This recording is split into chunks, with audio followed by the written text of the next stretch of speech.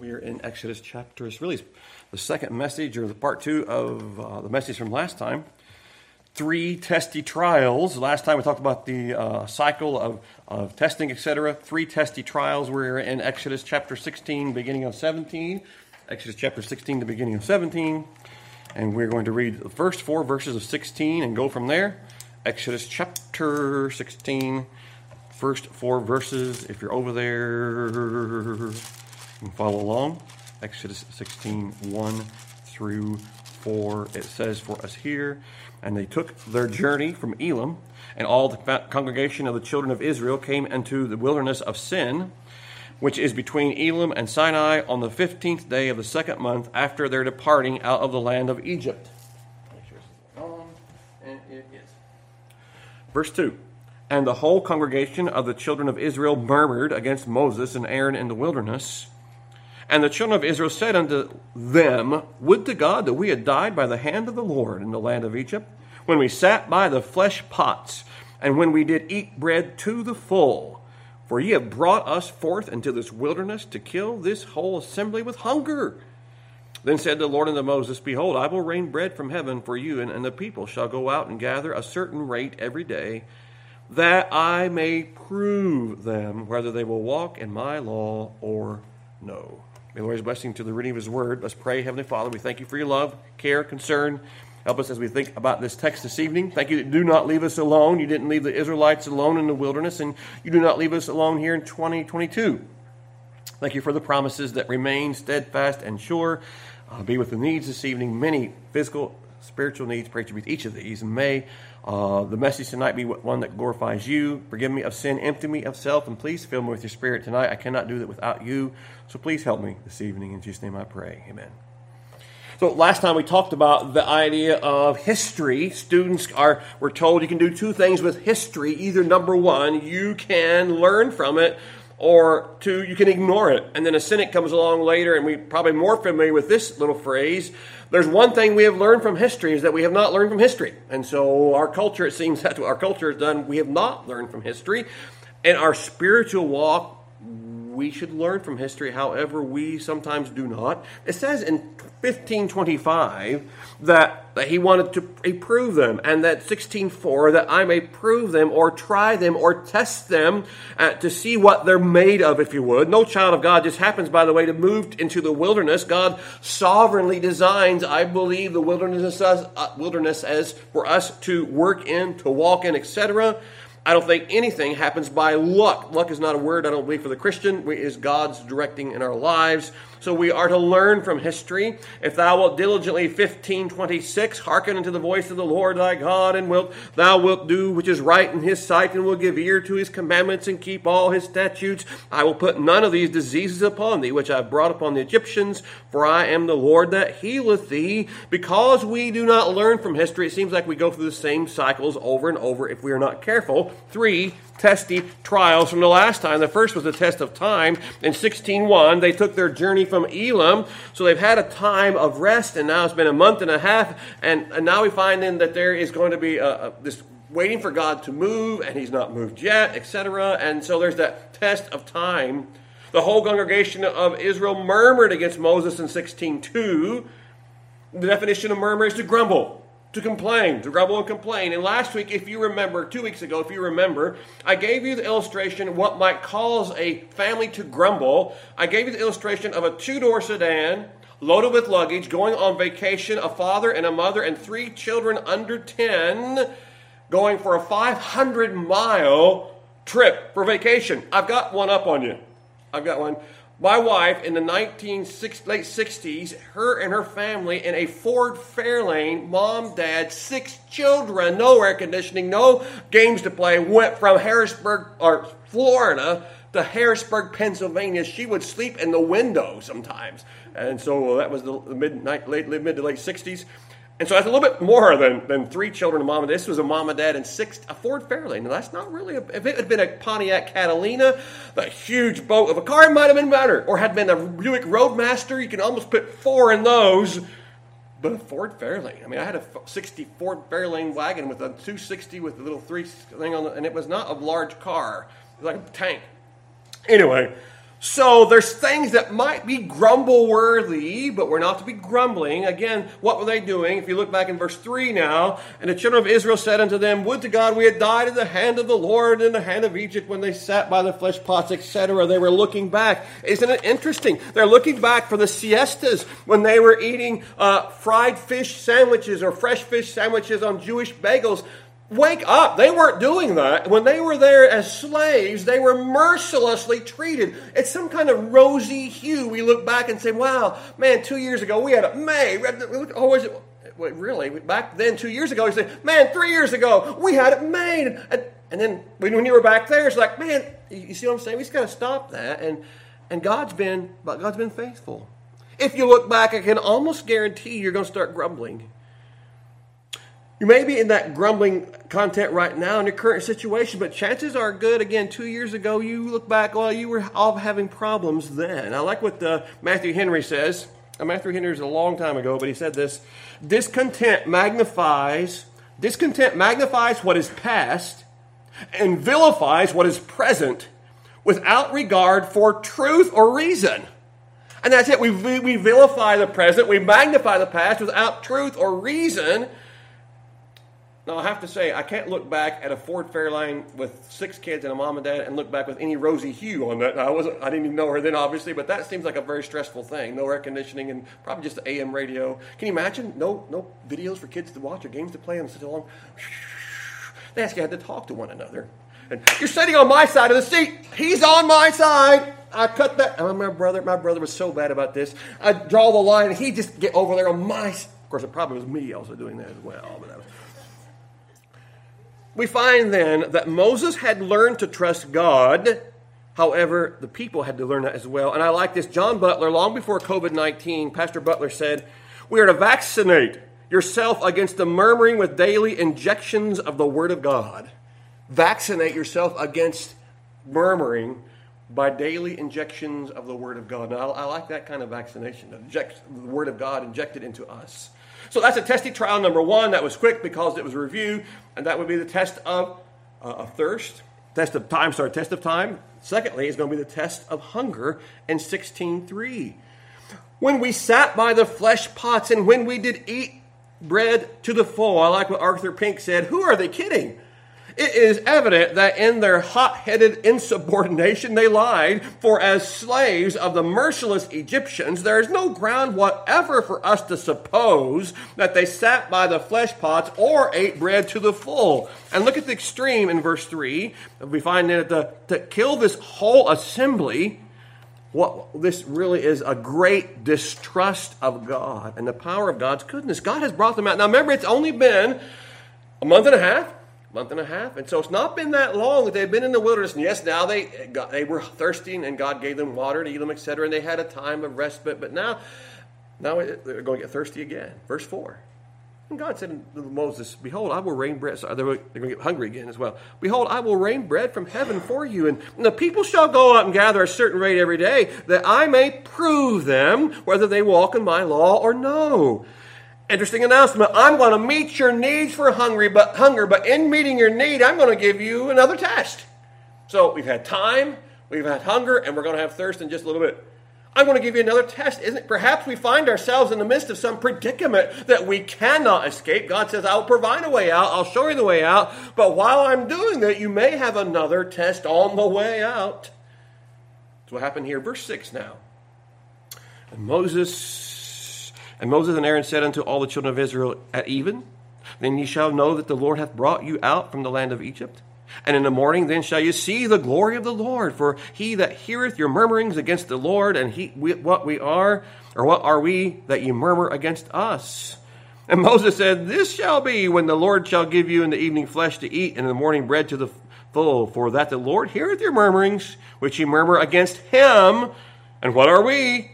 Your murmurings are not against us, but against the Lord. Wow, doesn't that really brawl us up short? When we're murmuring, I'm murmuring against the Lord, not against the situation necessarily. We're doubting, or we're sort of showing a doubt for God's provision. So Moses says, sort of paraphrasing, let's get this straight, folks. Who are we that you are grumble against us? Look, we're just people, flesh and blood, the same as you. Furthermore, this was not our idea. We did not lead you into the wilderness. That was God's direction. We did not put that cloud up there. We're not the light, the pillar of fire. We're not that. So do not complain against us. So that was Moses' response to the people. You're complaining against the Lord. Now, sometimes we're prone to complaining. I found this neat little poem written by a man named David Berwick. If you don't like the weather, listen to this. Monday, I was angry with the sun. It was always in my eyes. No fun. Tuesday, I was angry with the rain. Forgot my umbrella. What a pain. Wednesday, I was angry with the wind. It blew all the rubbish I had binned. Thursday, I was angry with the cold, hurting my bones now that I'm old. Friday, I was angry with the ice. Slipped on the steps. It was not nice. Saturday, I was angry with the snow. Stopped me from getting to where I wanted to go. And Sunday, I was angry that I stayed in. Poor old weather. It cannot win. Seems like we can find something to complain about if we're not careful.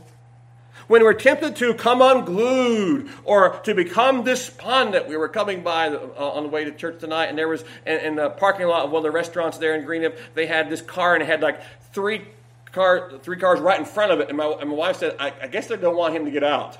And so it's like, I don't know what had happened. I don't know. I don't even know who the person was. People were. But we get cornered, and sometimes we just get in a situation where we just don't respond correctly. When we become despondent, remember, God is the one who has allowed these circumstances into our lives.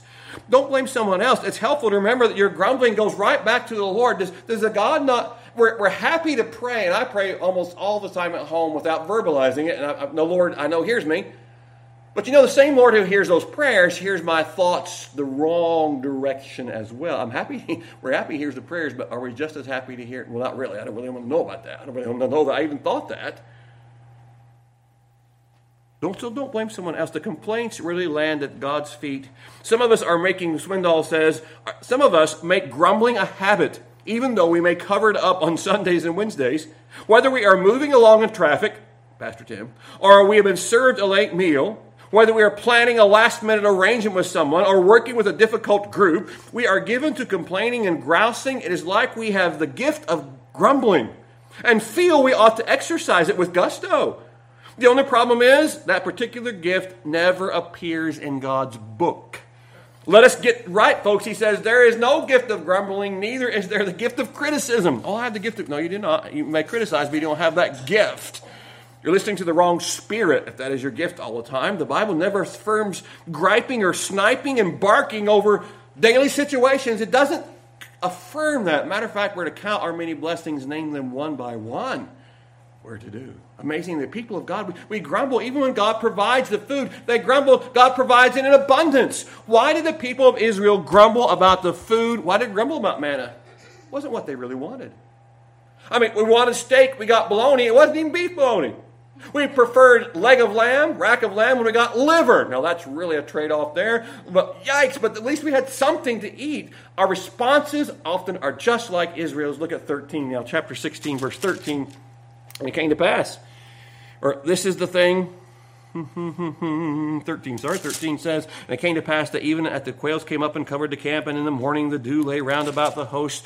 And when the dew that lay was gone up, behold, upon the face of the wilderness lay a small round thing, as small as a hoarfrost on the ground. And when the children of Israel saw it, they said one to another, it is manna. For they knew not what it was. And Moses said unto them, this is the bread which the Lord hath given you to eat, and this is the thing which the Lord hath commanded. Gather of it every man according to his eating, an omer for every man according to the number of your persons. Take ye every man for them which are in his tents. Now keep in mind that these Hebrews had never read the book of Exodus, so they did not know what the manna was. This little round thing on the ground, by the way, it's actually called in Psalms angels' food. So I don't know if angels came down every night, possibly, and scattered it on the ground. Can you imagine how much flour it would take to feed 2 million people every single morning? How many biscuits that would be? I remember that, was it the guy that had this time to make the donuts guy would get up like at 3 in the morning, time to make the donuts. And can you imagine for 2 million people how much you'd have to have? It'd be like barrel. You didn't have a dump truck. You had the semi-trucks of flour every day. But God did that for 40 years. Isn't that, we hear these things and it's like, that's a major miracle. Your shoes did not wear out for 40 years. Wow. It's amazing. It is. So this first appearance, God's heavenly catering service, God brought it from above. What is this? Well, it's manna, 15. The children saw it, did not know what it was. The bread which the Lord hath given you to eat. You wanted bread, Moses said to the Israelites. Well, you've got it. And matter of fact, in 35, same chapter 35, it says, and the children of Israel did eat manna 40 years until they came to a land inhabited. They did eat manna until they came unto the borders of the land of Canaan. 40 years of that stuff. But you know what? They did not like that either. Here they were in the middle of the wilderness with plenty of bread. And I was thinking, now what could I eat every day for 40 years and be okay with it? I thought about chocolate ice cream. Thought about that, but I don't know what I could. Biscuits every day for 40 years? I might be able to do that if they had honey for them. You can imagine now, they did not like this. So here they were in the middle of the wilderness, plenty of bread. It was just not the bread that they wanted. Remember, the world does not revolve around us. It revolves around, it's God's world. They loathed it. Every morning the angels brought down his heavenly catered meal and spread it before them. The Israelites did not have to work for it. Did not have to grind the flour, knead the dough, or even bake it over the fire if they did not want to. All they had to do was to go out and to gather it, but they did not like it. Why? They were looking back. If you look into Numbers 11:5, please, hold your finger there and look at Numbers 11:5 and 6. Numbers 11:5 and 6, we find here, what was the response of the Israelites? Numbers 11, now here's our little leek and garlic verses. Numbers 11:5, Numbers chapter 11, 5 and 6. We remember the fish, which we did eat in Egypt freely, the cucumbers and the melons and the leeks, which it reminds me of leeches, and the leeks and the onions and the garlic. I think of, it was that the guy used to advertise garlic on his radio program. But now our soul is dried away. There is nothing at all besides this manna before our eyes. That's all we have. We remember all these things. Do they not have a rosy hue back in Egypt? Like, whoa, it wasn't that good. Their leaders were beaten. Their children were thrown into the river, to the crocodiles, alligators, whoever lived over in that way. And can you imagine we remember these things. Just take us back.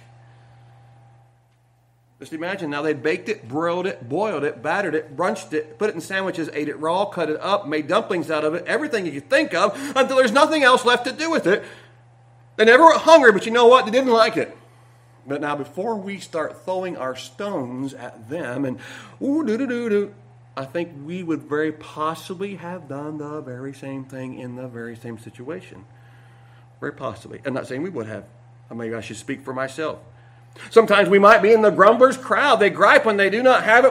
When they get it, they gripe about something else. They preferred something else. And when they get their preferred variety, they didn't get enough or they wanted something else. We cannot be pleased. Have you ever met people who just cannot be pleased no matter what you do? We'd be painfully honest with ourselves. That is responsive carnality.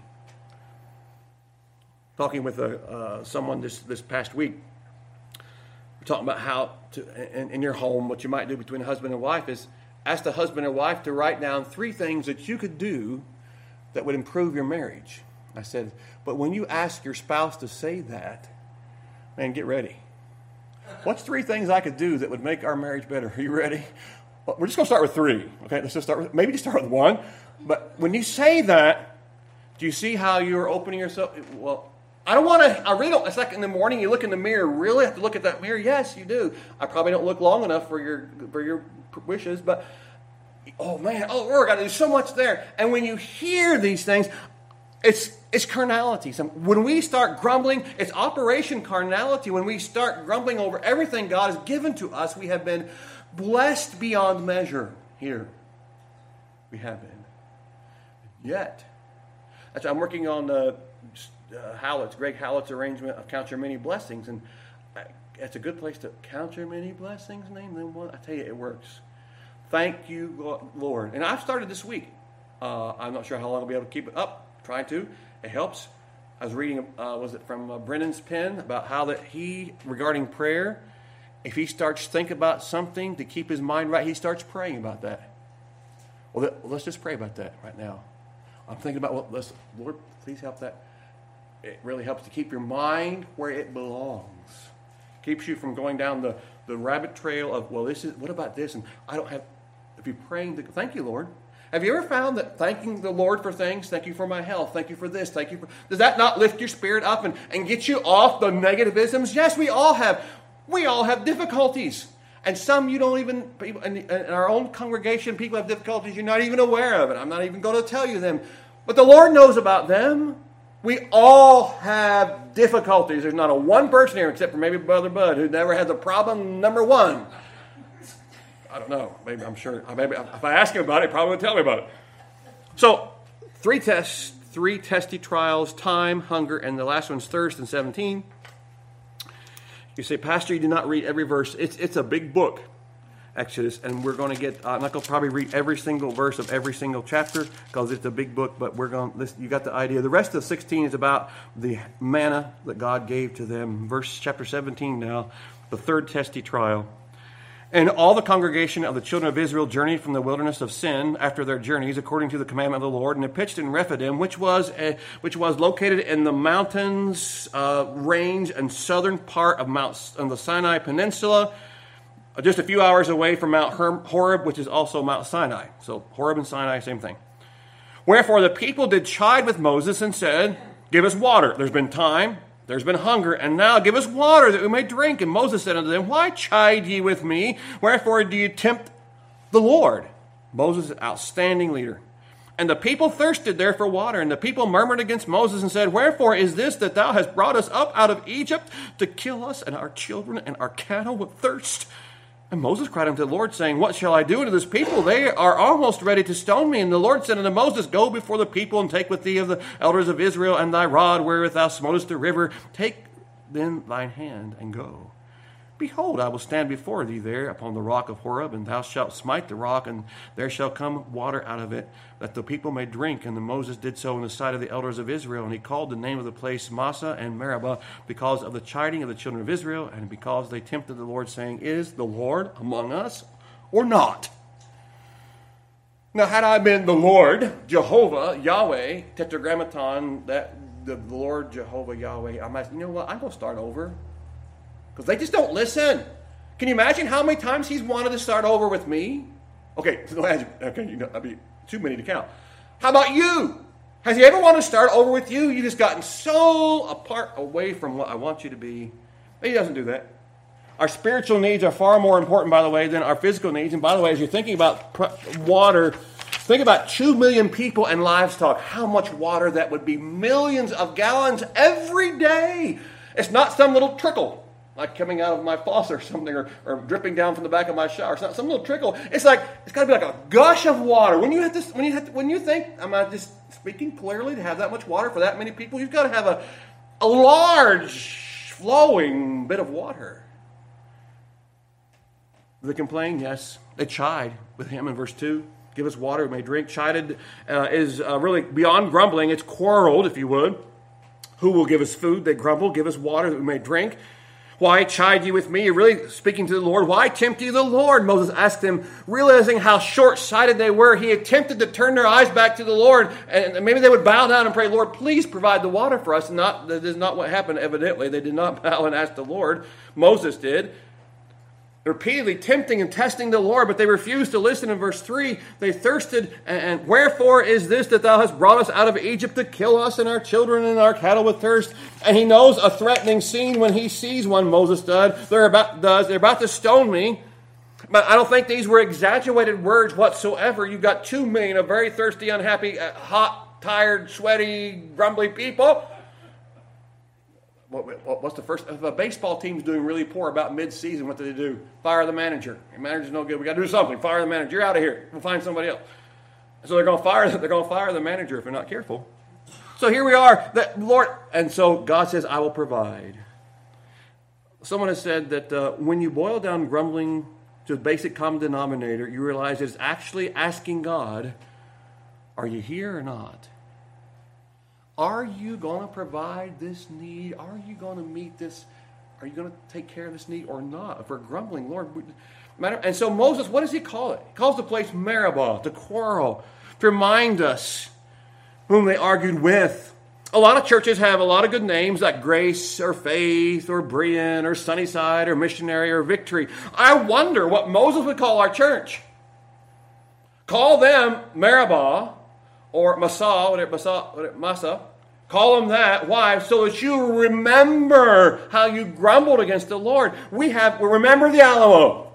Remember the Maine. Remember 9/11. Remember Pearl Harbor. We have those. And he's saying to them, remember Meribah. Remember now, every time you go here, how you chided with the Lord because he had not provided water for you yet, and how you doubted his leadership.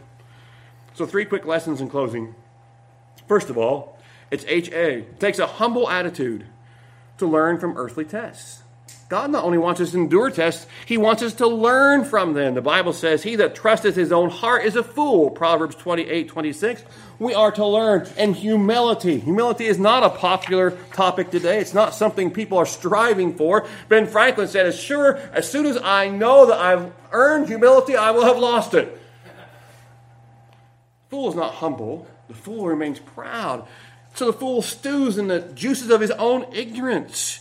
Some of you we can hear about or read about events and get up and resume our lives of grumbling if you heard them speak. If you looked on, just was at somewhere today for lunch and I saw all the graphic pictures of all the devastation and all that's happened during the hurricane time, and these people aren't the houses still underwater? Some of them, I think they are, and they're without, and all these things. I saw a cat got rescued there somewhere, and it was like storming around, and the guy braved the water and took the cat and got him to safety, and everybody's cheering, I guess. That's great. But do you have empathy for that person? The wife and I were reading about suffering last night. Empathy is when you put yourself in that person's body, if you would, and see things from their standpoint. My son always told me, Dad, you need to see things from both sides, not just your perspective. Put yourself in that person's shoes and see what they are going through. That's good advice. Humble attitude. Secondly, is a heavy attack. It takes a heavy attack to break a habit. I think 21 days will break a habit if you do the same thing, or will start a habit. Now, some of these daily habits might become addictions. Nothing is set in concrete more deeply than the Egyptian habits. The Israelites had feasted on the diet of Egypt. They want to continue on, and now we have manna, and we're going to have quail, but we have the same food day in, day out, week in, week out, year out. I'm wearing the same pair of shoes. I got the same pair of shoes on for 40 years. These cotton-picking things won't just go, and I want a new pair. Why, son? Those are working great for you, but it's the same brown I've had on. Yes, well, praise the Lord, they lasted 40 years. And I said, son, because the adults, almost all the adults, none of them went into the promised land, if you remember. Hardly any of them did, except for Joshua and Caleb's families. So have we said to ourselves, why don't we get through the situation and get on to something else? I've been there. Lord, I've had this test for quite some time.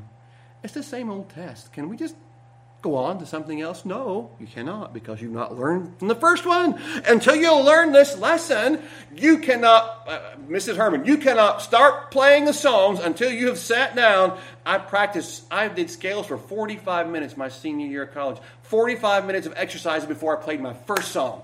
You cannot start playing songs until you have warmed up. 45 minutes. I'm sure my parents are like, I'm thankful he's not practicing piano in our house anymore. Until you learn. You got to learn this test, and then you can go to the next one. And once you learn that one, then we might go further. But you're going to stay right here. I'm thinking it happens in my life. Perhaps yours, until I learn. So it takes a humble attitude. It takes a heavy attack to break a habit. And thirdly, it takes a heavenly appetite to enjoy heavenly diet. I would have to have I love liver appetite to enjoy liver and onions. Now, you may like that. And my wife would have to have a Diet Mountain Dew mindset to enjoy diet. She despises that. She so doesn't like it. And so a couple times I've conned her into drinking it. So a heavenly appetite. If we want a heavenly diet, you wonder why you come to church and I get nothing out of it. We've not got nothing from him during the week. Church is just the culmination of what you've been doing all week long. If you never read God's words, you're going to be a fish out of water, no pun intended. But it's like, wow, I didn't get, that's the most boring place to go. I tell you, there's nothing more exciting than studying God's Word. When you do it regularly, it changes your life. Changes your life for the good. If you want to enjoy a heavenly diet, you cannot call 800 number or 888 number or 840 or 830 or 893. You can't call any of those. You can't get it by mail order. And UPS does not deliver a heavenly diet. You can't even get it in a local bookstore. You must have the content from God. I can't wait to hear about that. I want to know. In the sweet by and by, I want to know more about heaven. I can't wait. What's it like? What's it going to be like? When am I going? Well, that's only God knows. But are you ready to go? Two things you learn from history. You can either ignore it, or you may learn from it. And if we ignore it, the cost is going to be exceedingly expensive. I would say of our own country, where we stand, unless we learn and turn, the cost of our nation is going to be exceedingly expensive. There's a test of time, a test of hunger, a test of thirst. Unbeliever, sometimes God allows things in our lives to wake us up. The nominal believer, God has called us to serve. We are to be faithful in Bible reading and praying. We are to be faithful, to be willing to offer our service to Him. And sincere believer, trust that God's hand's on the thermostat. Trust that God's hand is on the thermostat, that He knows how hot the test we need is. Let us pray. Lord, I'm thankful that you do love us and care for us, and you want what is best for us. Lord, you have died that we might have life. You've given yourself. You've given us your word that yes, it does a wonderful thing, encouraging us and training us, but Lord, really, a lot of the word purpose is to reveal you to us. May we not find ourselves just looking to see how everything can revolve around what I want to do and how I can have myself to have the bestest of times, instead of how, God, would you use me today? It is about Him. And when we leave Him out of the picture of our lives, we're missing it all. He's the reason we're here. He gave His life. And if we name the name of Christ, we should be following and obeying and not yielding to the temptations of the world. Help us, Lord, this week to have opportunity to tell others what you have done for us. In Jesus' name I pray. Amen.